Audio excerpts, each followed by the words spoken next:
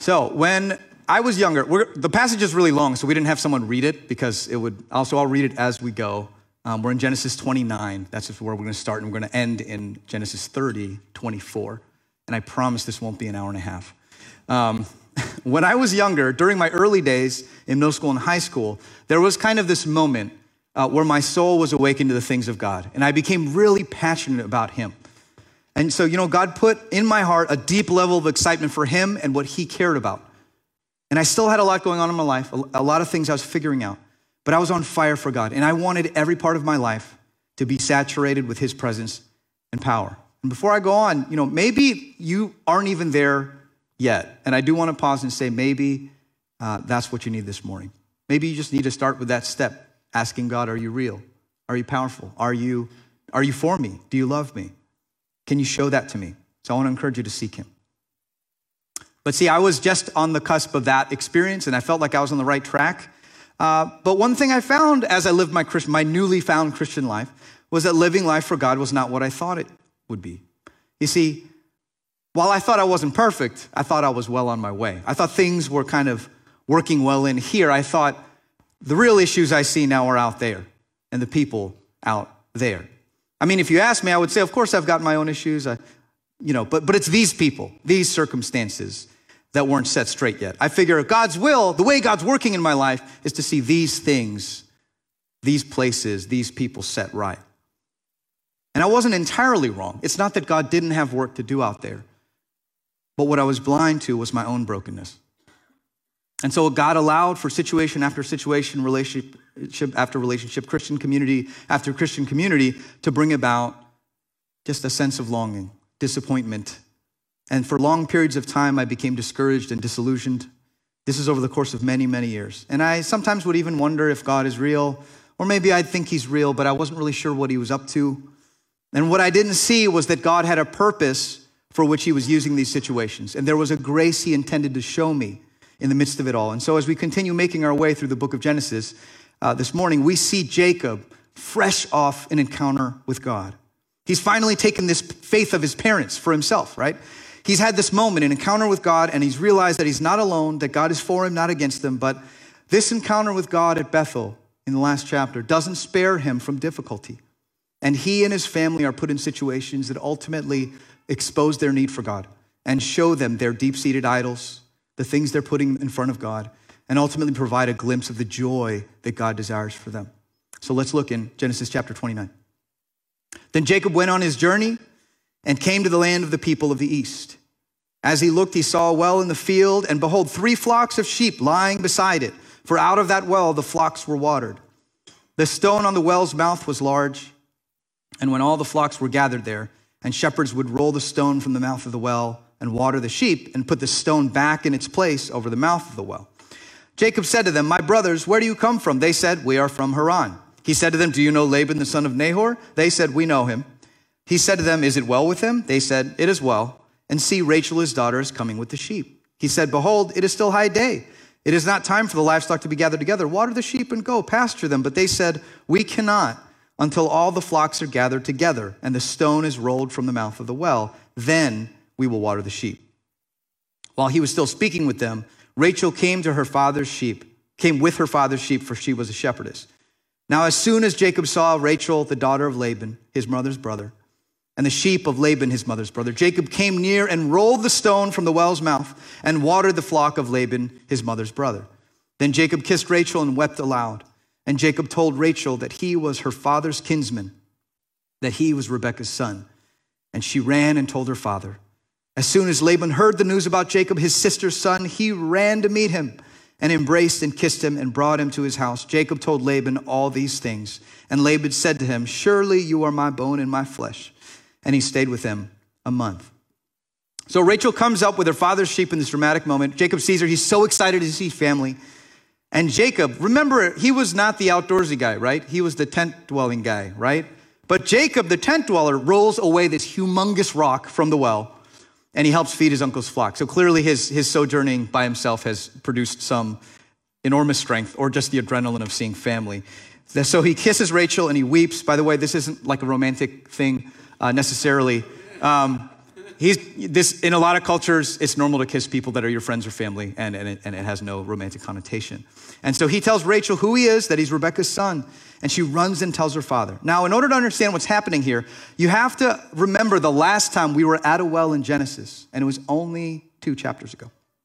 The last time someone on a quest to find a wife found themselves at a well, and it was when Abraham sent his servant to find Isaac a wife, who is Jacob's father, right? And he sent a servant to find Laban's sister, Rebekah. So it's Laban's sister, Jacob's mom. So surely Jacob remembers this story, right? You know, your kids, if you have kids, they ask you, oh, how did you guys meet? Or you just tell them even though they don't want to know. And so surely Jacob remembers the story. No question he's told of how his grandfather, his grandfather sent someone and found his mother by a well in this incredible coincidence or in God's providence, actually. And Laban no doubt remembers the way his sister left their house to marry this wealthy man out west in this sort of God-ordained moment, right? So Jacob probably has this in his mind. He's on this quest. He's running away from his brother, and he's out to find a wife, but there are differences. To find Isaac's wife, Abraham's servant was sent with like lavish gifts, right? And camels and jewelry, this whole caravan of stuff.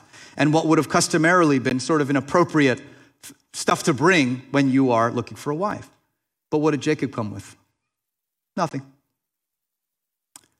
The Bible says that Laban comes running. And so, by the way, with Laban, he's not going to look very good for the next few chapters. Some commentaries and people try to point Laban as this just horrible guy, just a flat character, sort of like an evil villain in a movie or something like that. But I'm going to say it's probably more complicated. For example, why is he running here? It says that he's running to, basically, it makes a reference to it being about family. So maybe he's excited to see someone from his family, his nephew. But then based on his later behavior, maybe he thinks, well, the last time this family sent someone here, we got a lot of stuff. We were made quite wealthy by what was brought. And so maybe he's thinking, maybe there's lots of nice gifts and presents with this family. Maybe that's happening this time. But you know what? Maybe it was a little bit of both. And aren't we the same way, right? Sometimes you're excited to meet someone, but if you kind of know that also the last time you met them, they brought something really nice. You have that little hope. Maybe you'll bring that again, right? Maybe when you were little, I still have it. I'm sorry, just to be real, right? So, and I think the Bible, it doesn't make sense of it. It doesn't mention his motivations here. And so I think it leaves him three-dimensional, as we often are. That's what's great about the Word of God. So Laban runs and finds that Jacob is alone, though. So this is different from Genesis 24, 2 chapters ago. Someone's come to find a wife, but he has no camels. Where's the gifts? Where's the stuff? And if you remember, something else is different. In Genesis 24, when Abraham's servant, from the moment he leaves to the moment he gets there and comes back, he's talking with God. After a lifetime of serving with his master Abraham, he's in constant dialogue with God, asking God for success, asking God for guidance, asking God to reveal the character of the woman that is meant for Isaac. If she'll serve in this way, if she'll do these things, if she'll show the kind of compassion and hospitality that characterize you, God, then I know that this will be right. He's talking with God, but Jacob does none of this. There's no mention of Jacob praying or talking to God at all. And what we see is that Jacob's still kind of early in his walk with the Lord. He hasn't had this lifetime of walking with God like Abraham's servant. And so he's met God, but he's forgotten to be with God. He's met God, but he's forgotten to be with God. And so whether you have been walking with the Lord a long time, or if you've been walking for a little while, just remember to be with God. Be present with him. Talk to him.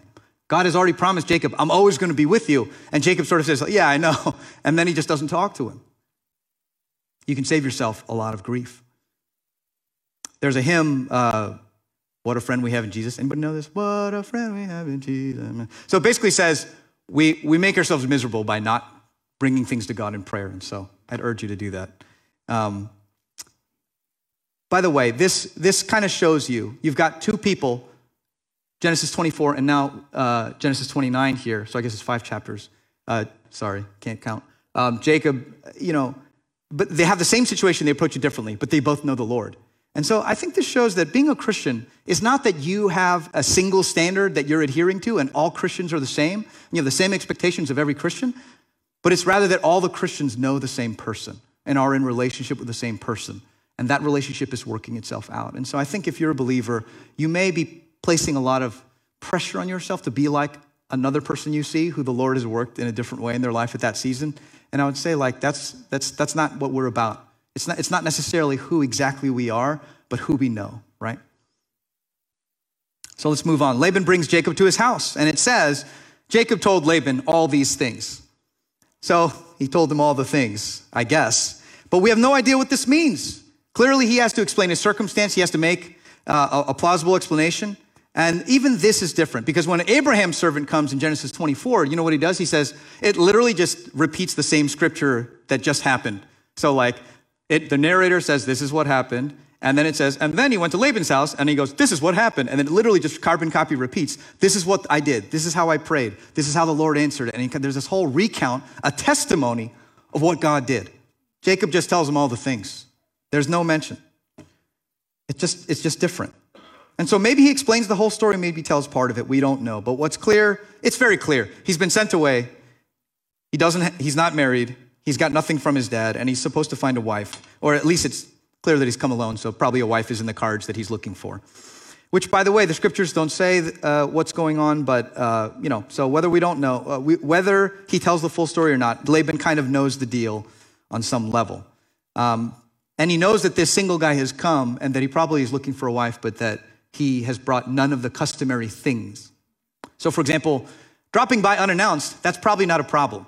There are plenty of cultures, even to this day, in Tanya, my wife's hometown in Russia, her house is just the place where relatives and friends can stop by unannounced.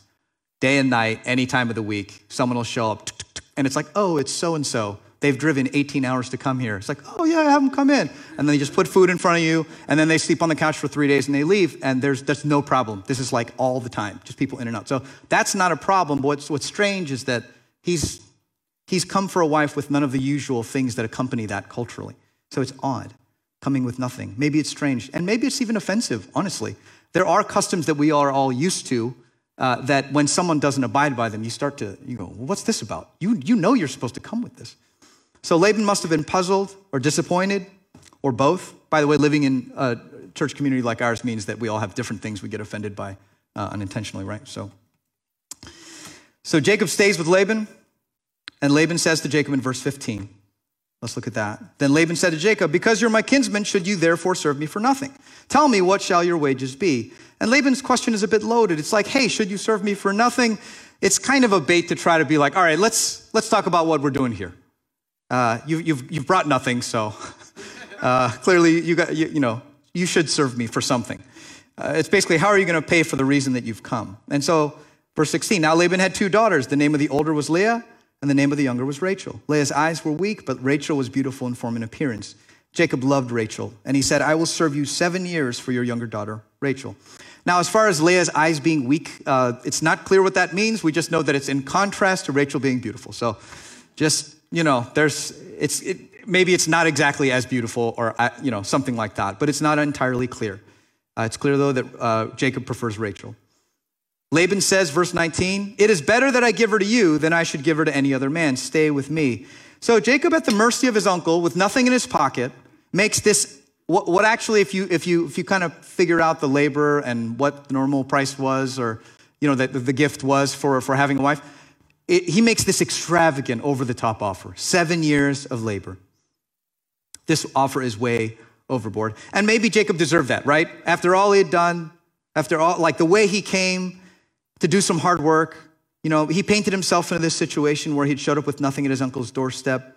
He probably deserved that, but what Laban does is he doesn't take this opportunity to show love and compassion, does he?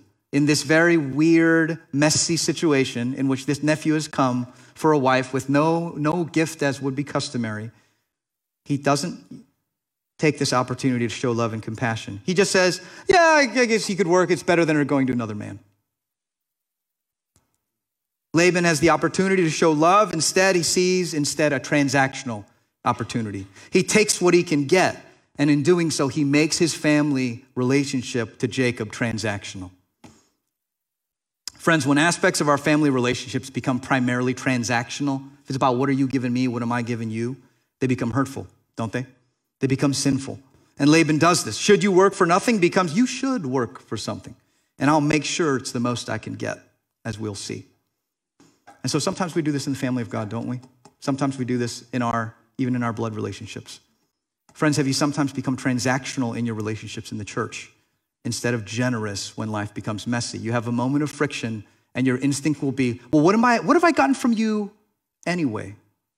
When in fact, God is giving you an opportunity to show generosity and love in the midst of that messiness. I know, believe me, I know, challenging. Verse 20. So Jacob served 7 years for Rachel, and they seemed to him but a few days because of the love he had for her. Then Jacob said to Laban, give me my wife that I may go into her, for my time is completed. So Laban gathered together all the people of the place and made a feast. But in the evening, he took his daughter Leah and brought her to Jacob, and he went into her. Laban gave his female servant Zilpah to his daughter Leah to be her servant. And in the morning, behold, check it out, if you remember last week. Behold this, check it out. Check it out, it was Leah. And Jacob said to Laban, what is this you have done to me? Did I not serve you for Rachel? Why then have you deceived me? Laban said, it is not done so in our country to give the younger before the firstborn. Complete the week of this one, and we will give you the other one also in return for serving me another 7 years. And Jacob did so and completed her week. Then Laban gave him his daughter Rachel to be his wife, and Laban gave his servant Bilhah to his daughter Rachel to be her servant.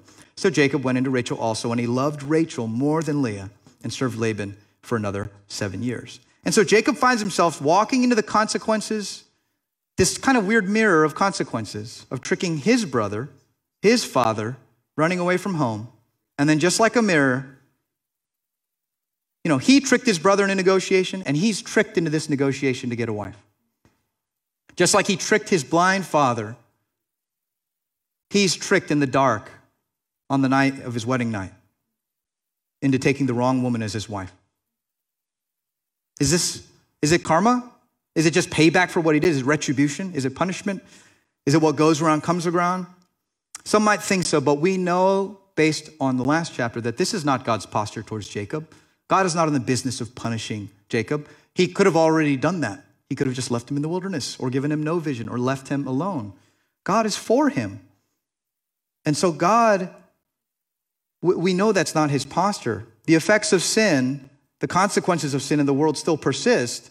Basically, the brokenness is still there, but God is in the process of redeeming that brokenness, but it's not yet undone. And so now that he's with God, it's not retribution or punishment, it's refinement. It's an opportunity to grow in love. It's an opportunity to increase his understanding of the harm that he's caused. It's a process of redemption. We call this sanctification. That's the theological buzzword. It's the process by which God brings about this new life in you. You see, what Laban will not do, because we can see clearly as the chapters go on that Laban doesn't know God, Jacob is given the opportunity to do because he knows God. Now, he doesn't do a great job of it, but he's given that opportunity. Often when we're sinned against, when someone wrongs us, it's an opportunity to shine forth the love and forgiveness of God. And so Laban is almost like this mirror held up, used by God to show Jacob the effects of his own sin. Maybe it's Jacob saying, oh, if I didn't know God, this is what I would end up like. You see, and we know that Jacob doesn't end up that way. Hebrews 12:6, Proverbs 3:12, we know that God disciplines those he loves. And Jacob here is receiving the loving but severe mercy of God in encountering the weight of his deceit and the consequences of his sins, except he's sort of getting it on the other end. God is allowing for this to happen. And he's going to be all right, but God is allowing him to endure this to better understand the cost to others. I've definitely felt this in my life. I remember going through things and then sort of being like, oh, that's what it feels like. I didn't know. I'm so sorry to these people for years and years that I didn't know were putting up with this that I do. And so sometimes God uses these moments as a mirror. So God sometimes uses the sin of others and the messiness of life to hold up a mirror to ourselves and our own sin. There is sin, of course, that's done to us, that's painful, and we bear it because the world's broken. So I'm not saying that this is always, you encounter something difficult, someone sins against you, it's always for this purpose, but sometimes this is the purpose. So Jacob's needing here to walk with God and let God be with him, if you remember that, letting God be with him. And Laban is shown in contrast that he's just going to do the ungodly response because he doesn't know the Lord. So remember Genesis 24? Again, the servant seeks a wife for Isaac, and then he just sort of details the process. But then what do? If you remember, actually Laban is a part of this. Laban and Laban's father bring Rebekah, and they say, what would you like to do? Laban, actually, though, here in Genesis 29, does not ask his daughters anything. So some of us, we think arranged marriage where, parents are involved in a girl getting married, that this was just a, like, I don't care what you think, like, you just have to go get married. But actually, having known more than one person, at least in my life, that had an arranged marriage or parents that were deeply involved, Rebecca's experience seems to be the ones that I've heard. Where, no, like, I'm like, were you consulted? Do you just get told to do? And they're like, no. Like, they asked me, like, do I like this person? And how, it's far more civil than you would, I think, maybe some people paint it to be. Some people think parents being involved in anything is just immediately like a horrible infringement on rights. But in these cultures, it's not. What we do see is that Laban doesn't do this. Rebekah's marriage to Isaac involved kind of her consent to go. They said, do you want to go? And she said, I will go. And that's why she goes. Rachel, and especially Leah, their feelings are not mentioned at all. And that contributes to the darkness of this. And so Laban, Jacob's uncle, whether from disappointment or greed or offense, there might be all these things happening. He starts setting out to get what he can get. The best, the most he can from his nephew who showed up with nothing. And so what does he do? His daughters just become sort of pawns so he can get 14 years of hard work from Jacob.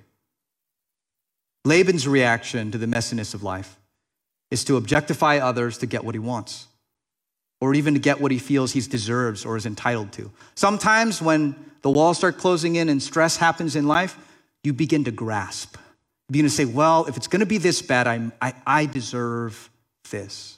I should have this. And you begin to cause harm to others in order to do that. Many of us do this. We find that when life gets messy, we do it. And we squeeze and we start to not care who stands in our way. I remember this during kind of many of my earlier years. And I probably still do it now. You start getting mad and then it's just like, well, I'm just going to, your kids make you angry and then you have like revenge staying up late, even though this is like horrible for everyone involved, right? You made my day miserable? I'm going to have a great night. I'm going to stay up late and like enjoy myself. Nobody? Just me? All right, well. Okay, you're going to learn. All right, but we have an alternative to this. You have an alternative to revenge staying up late. And like Jacob, we can choose instead to call upon the Lord. We have that precedent. Jacob, though, doesn't do it. He's still, as far as we can tell, somewhat. It's not that, I don't know if he's not talking to God at all. Again, don't put what's like, just because it's not written doesn't mean it's not there, but certainly it's not highlighted. It seems, though, that he just wants what he wants. He's set his heart on who his heart is set on, and he just puts his head down to get it. Granted, it's kind of romantic. It seems but a few days, but he's just put his head down. There's no consultation with God. There's no dialogue. How many of us do that? Certainly, Jacob desires something good. He wants to be married. He's in love with this girl. These are good things, but he blinds himself to listening to God. He doesn't ask. There's no asking. There's just a putting his head down. He says, well, I have the favor of God. I have the promise. He said, I'm going to have offspring. I'm going to do that. And so he's presumptuous about how God is going to unfold his plan in Jacob's life. If God promised that he loves me and he's for me, then he's probably going to do these things. And he just goes forward. These are good things. Why would God not want me to have that? There's no dialogue. And how many of us do this? We assume the way that God wants to unfold his plan in our lives. And the result is often like this passage. And so at the end of this part of the passage, we have these contrasting narratives. There's a servant who, talking with God the whole time, leaves a few days later with a wife for Isaac. It's just a few days. He goes there, a few days, right back. And then we have in contrast Jacob the deceiver, coming in messy, crashing and burning, staying for 14 years and more, tricked by his uncle into a divided house because he's still learning to seek God. And we are probably more like the latter, if you're like me, but we have hope because a sermon hopefully should never be, and the God's word is not about just perform better, just do better, just seek God better. It's not like that. It's not just don't be like Jacob. Be good, don't be bad. It's not that. This is about God's gracious hand, leading us to see something better than what we're grasping us for. Even though Jacob is not good at this, God is still gonna keep round and round working with Jacob. There's a Psalm 73. Someone's gonna catch me. Psalm 73, there's this moment, there's a verse where it says, I was like a brute beast before you. And I remember because I forget what happened. There was some time that I was asked to, I think it was before the pandemic. They were like, hey, we're reading Psalm 73. Mike, do you want to read that week? And I just like wept the whole time as I was reading it. And I was standing here weeping, reading it. But I think God's gracious hand helps us when we can't perform and do better. So let's read on. Verse 31. When the Lord saw that Leah was hated, he opened her womb, but Rachel was barren. And Leah conceived and bore a son. She called his name Reuben, for she said, because the Lord has looked upon my affliction, for now my husband will love me. She conceived again and bore a son and said, because the Lord has heard that I'm hated, he's given me this son also. And she called his name Simeon. Again, she conceived and bore a son and said, now this time my husband will be attached to me because I've borne him 3 sons. Therefore his name was called Levi. And she conceived again and bore a son and said, this time I will praise the Lord. Therefore she called his name Judah, and then she ceased bearing. I want to take a quick note. Rachel's barrenness, by the way, is not because, so Leah's womb is open because of the Lord, but it doesn't say Rachel was barren because of the Lord. Sometimes in the messiness of life, sometimes because the world is broken, we find that things in the world are not as they should be. And so we have sickness and disease and barrenness, and our bodies are breaking down. God is not actively causing those things to happen.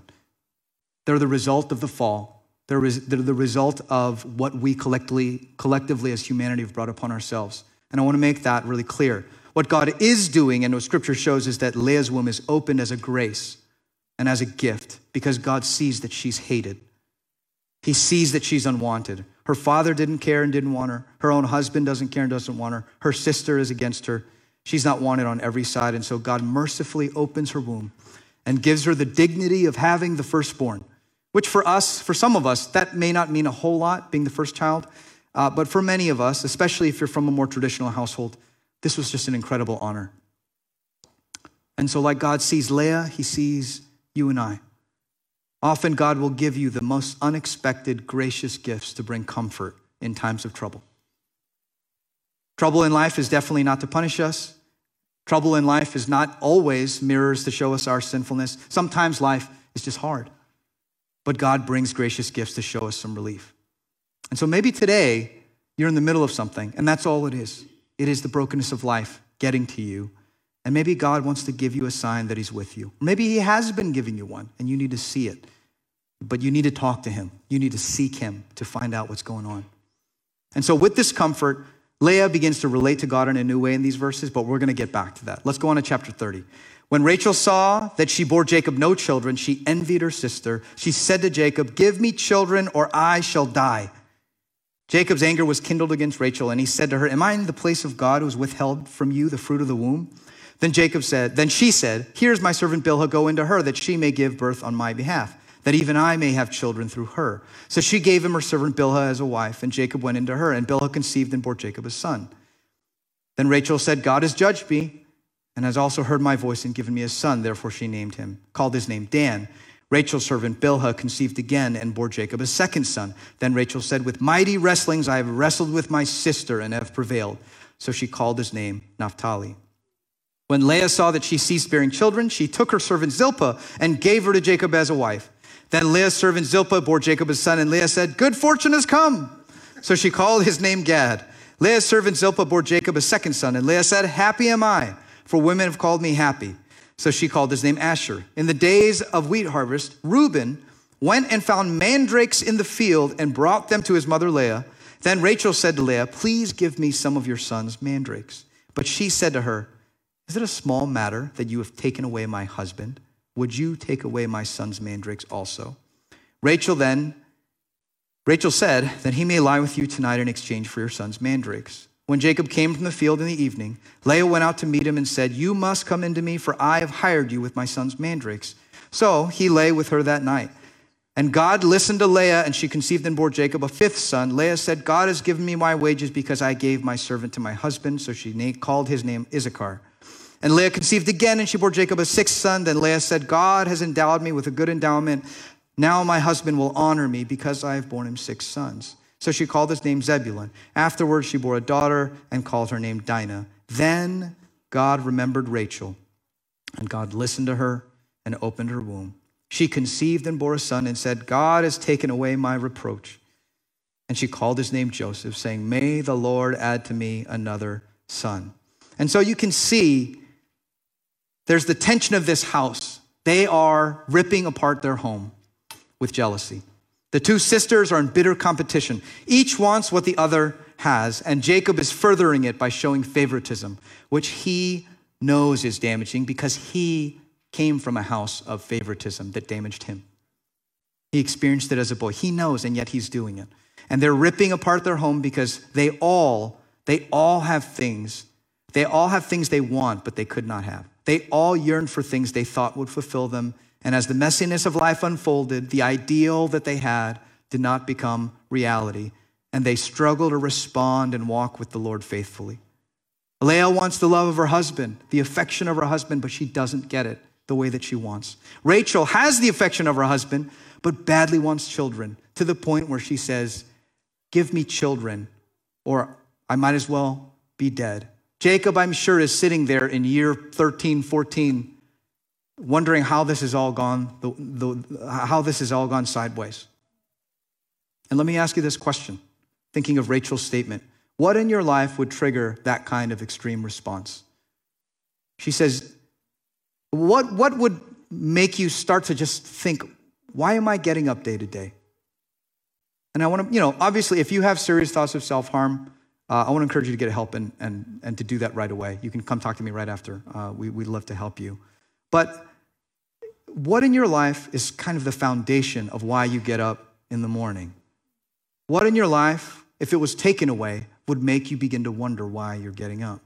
And so some of you are in the place right now. You're in a deeply destabilized place, and what God wants for you is to find the only solid thing that will consistently give you the unfailing meaning, purpose, and relationship in life, which is being in relationship with Him, to find your joy in Him and loving those that He loves. And so with Rachel, in Rachel's barrenness, which again is an effect of the fall, He's actually being merciful. He's using the barrenness of Rachel to bring about this dependence on Him. You see in the last verses, she says, God's listened to me. She's clearly been calling on Him. This has brought her to call on Him. He's using it as a mercy.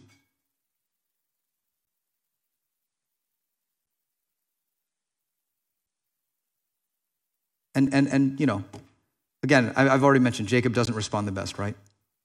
He's still figuring it out as well. All he can do is get mad that Rachel's getting upset. He's just like, I'm not God. I can't do this. So he's like learned the lesson that, because remember Isaac prayed for Rebekah's womb to be open? He doesn't remember. He kind of remembers the lesson, but he doesn't pray. He just says that's what God does. I'm busy. I'm tired. So what's the point of all this? What is the right way to respond? Everybody's messy. You're like naming your kids in competition with the other wife, and everyone is a mess. What is the right way to respond? And so like a mountain peak with two valleys, these are the low parts. In the middle of our passage-ish, we see it with Leah. See, Leah is the most caught in the crossfire, as we've said, the most wronged and neglected in a lot of ways, arguably the most taken advantage of and suffering the most. And she has this moment of surrender in the middle of all of this. You see, Reuben's born. She says, God has looked on my affliction. But then she tags on a bit of despair. Now my husband will love me. With Simeon, she says, the Lord has heard that I am hated. So her focus is still on the fact that she's not loved the way she wants.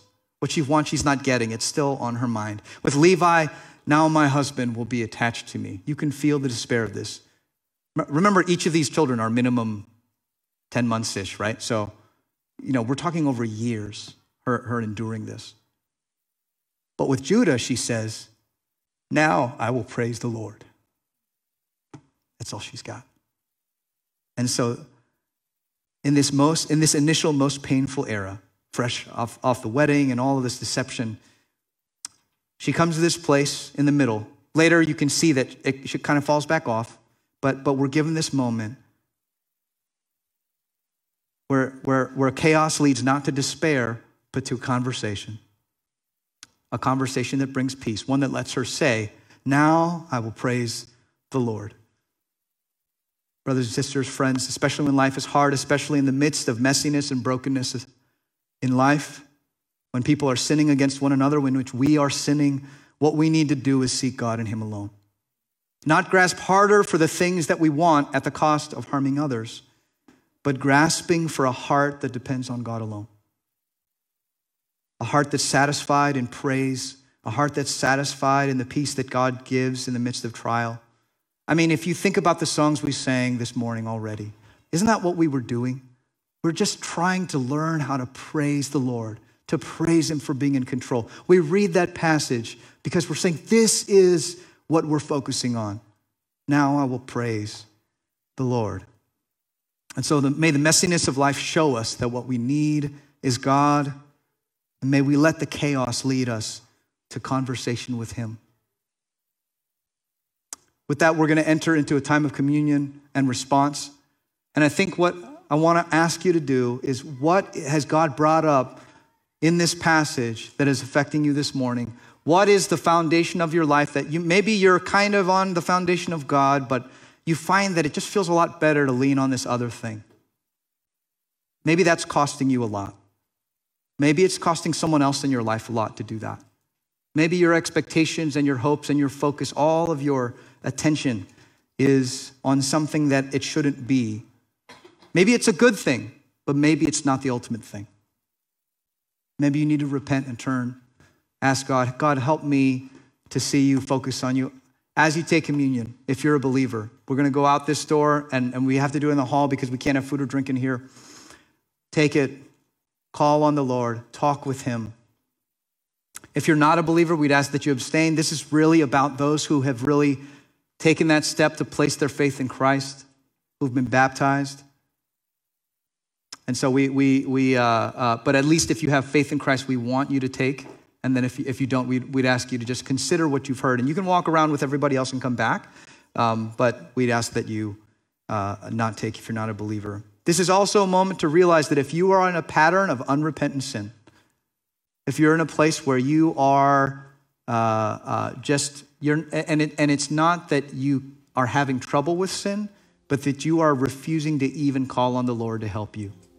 If you're in an unreconciled relationship, if you're in a place where I am obstinately refusing what I know God wants me to do to bring life, then I'd ask you to take a moment to confess and repent before you take. Because when you say, God, I want to be with you, I want to take part with your life, you're inviting Him into those spaces. And it's not a reflection of where you are if you're refusing the life He wants, and then you take communion.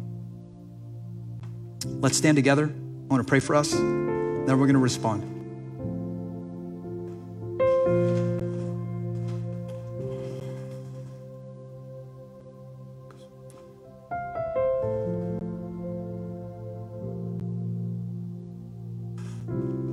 God, our God, we seek you earnestly. We thirst for you.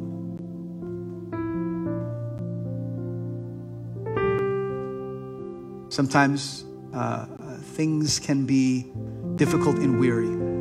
We often will hole ourselves up, isolate ourselves away from what we fear and what causes us pain. And even that is costing someone something, and it's costing us something. Or some of us are in the thick of things right now. And what we need, God, we want to have the kind of heart that can burst forth and say, I will praise the Lord. God, thank you that you are the one doing that your word promises that you will complete the good work you've started in us. We thank you that because we have taken that step of faith, that you are working this out.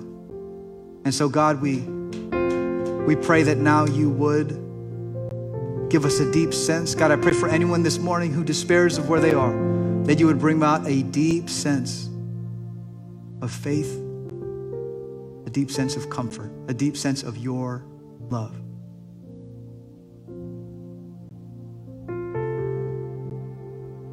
Please speak to us. Please be with us.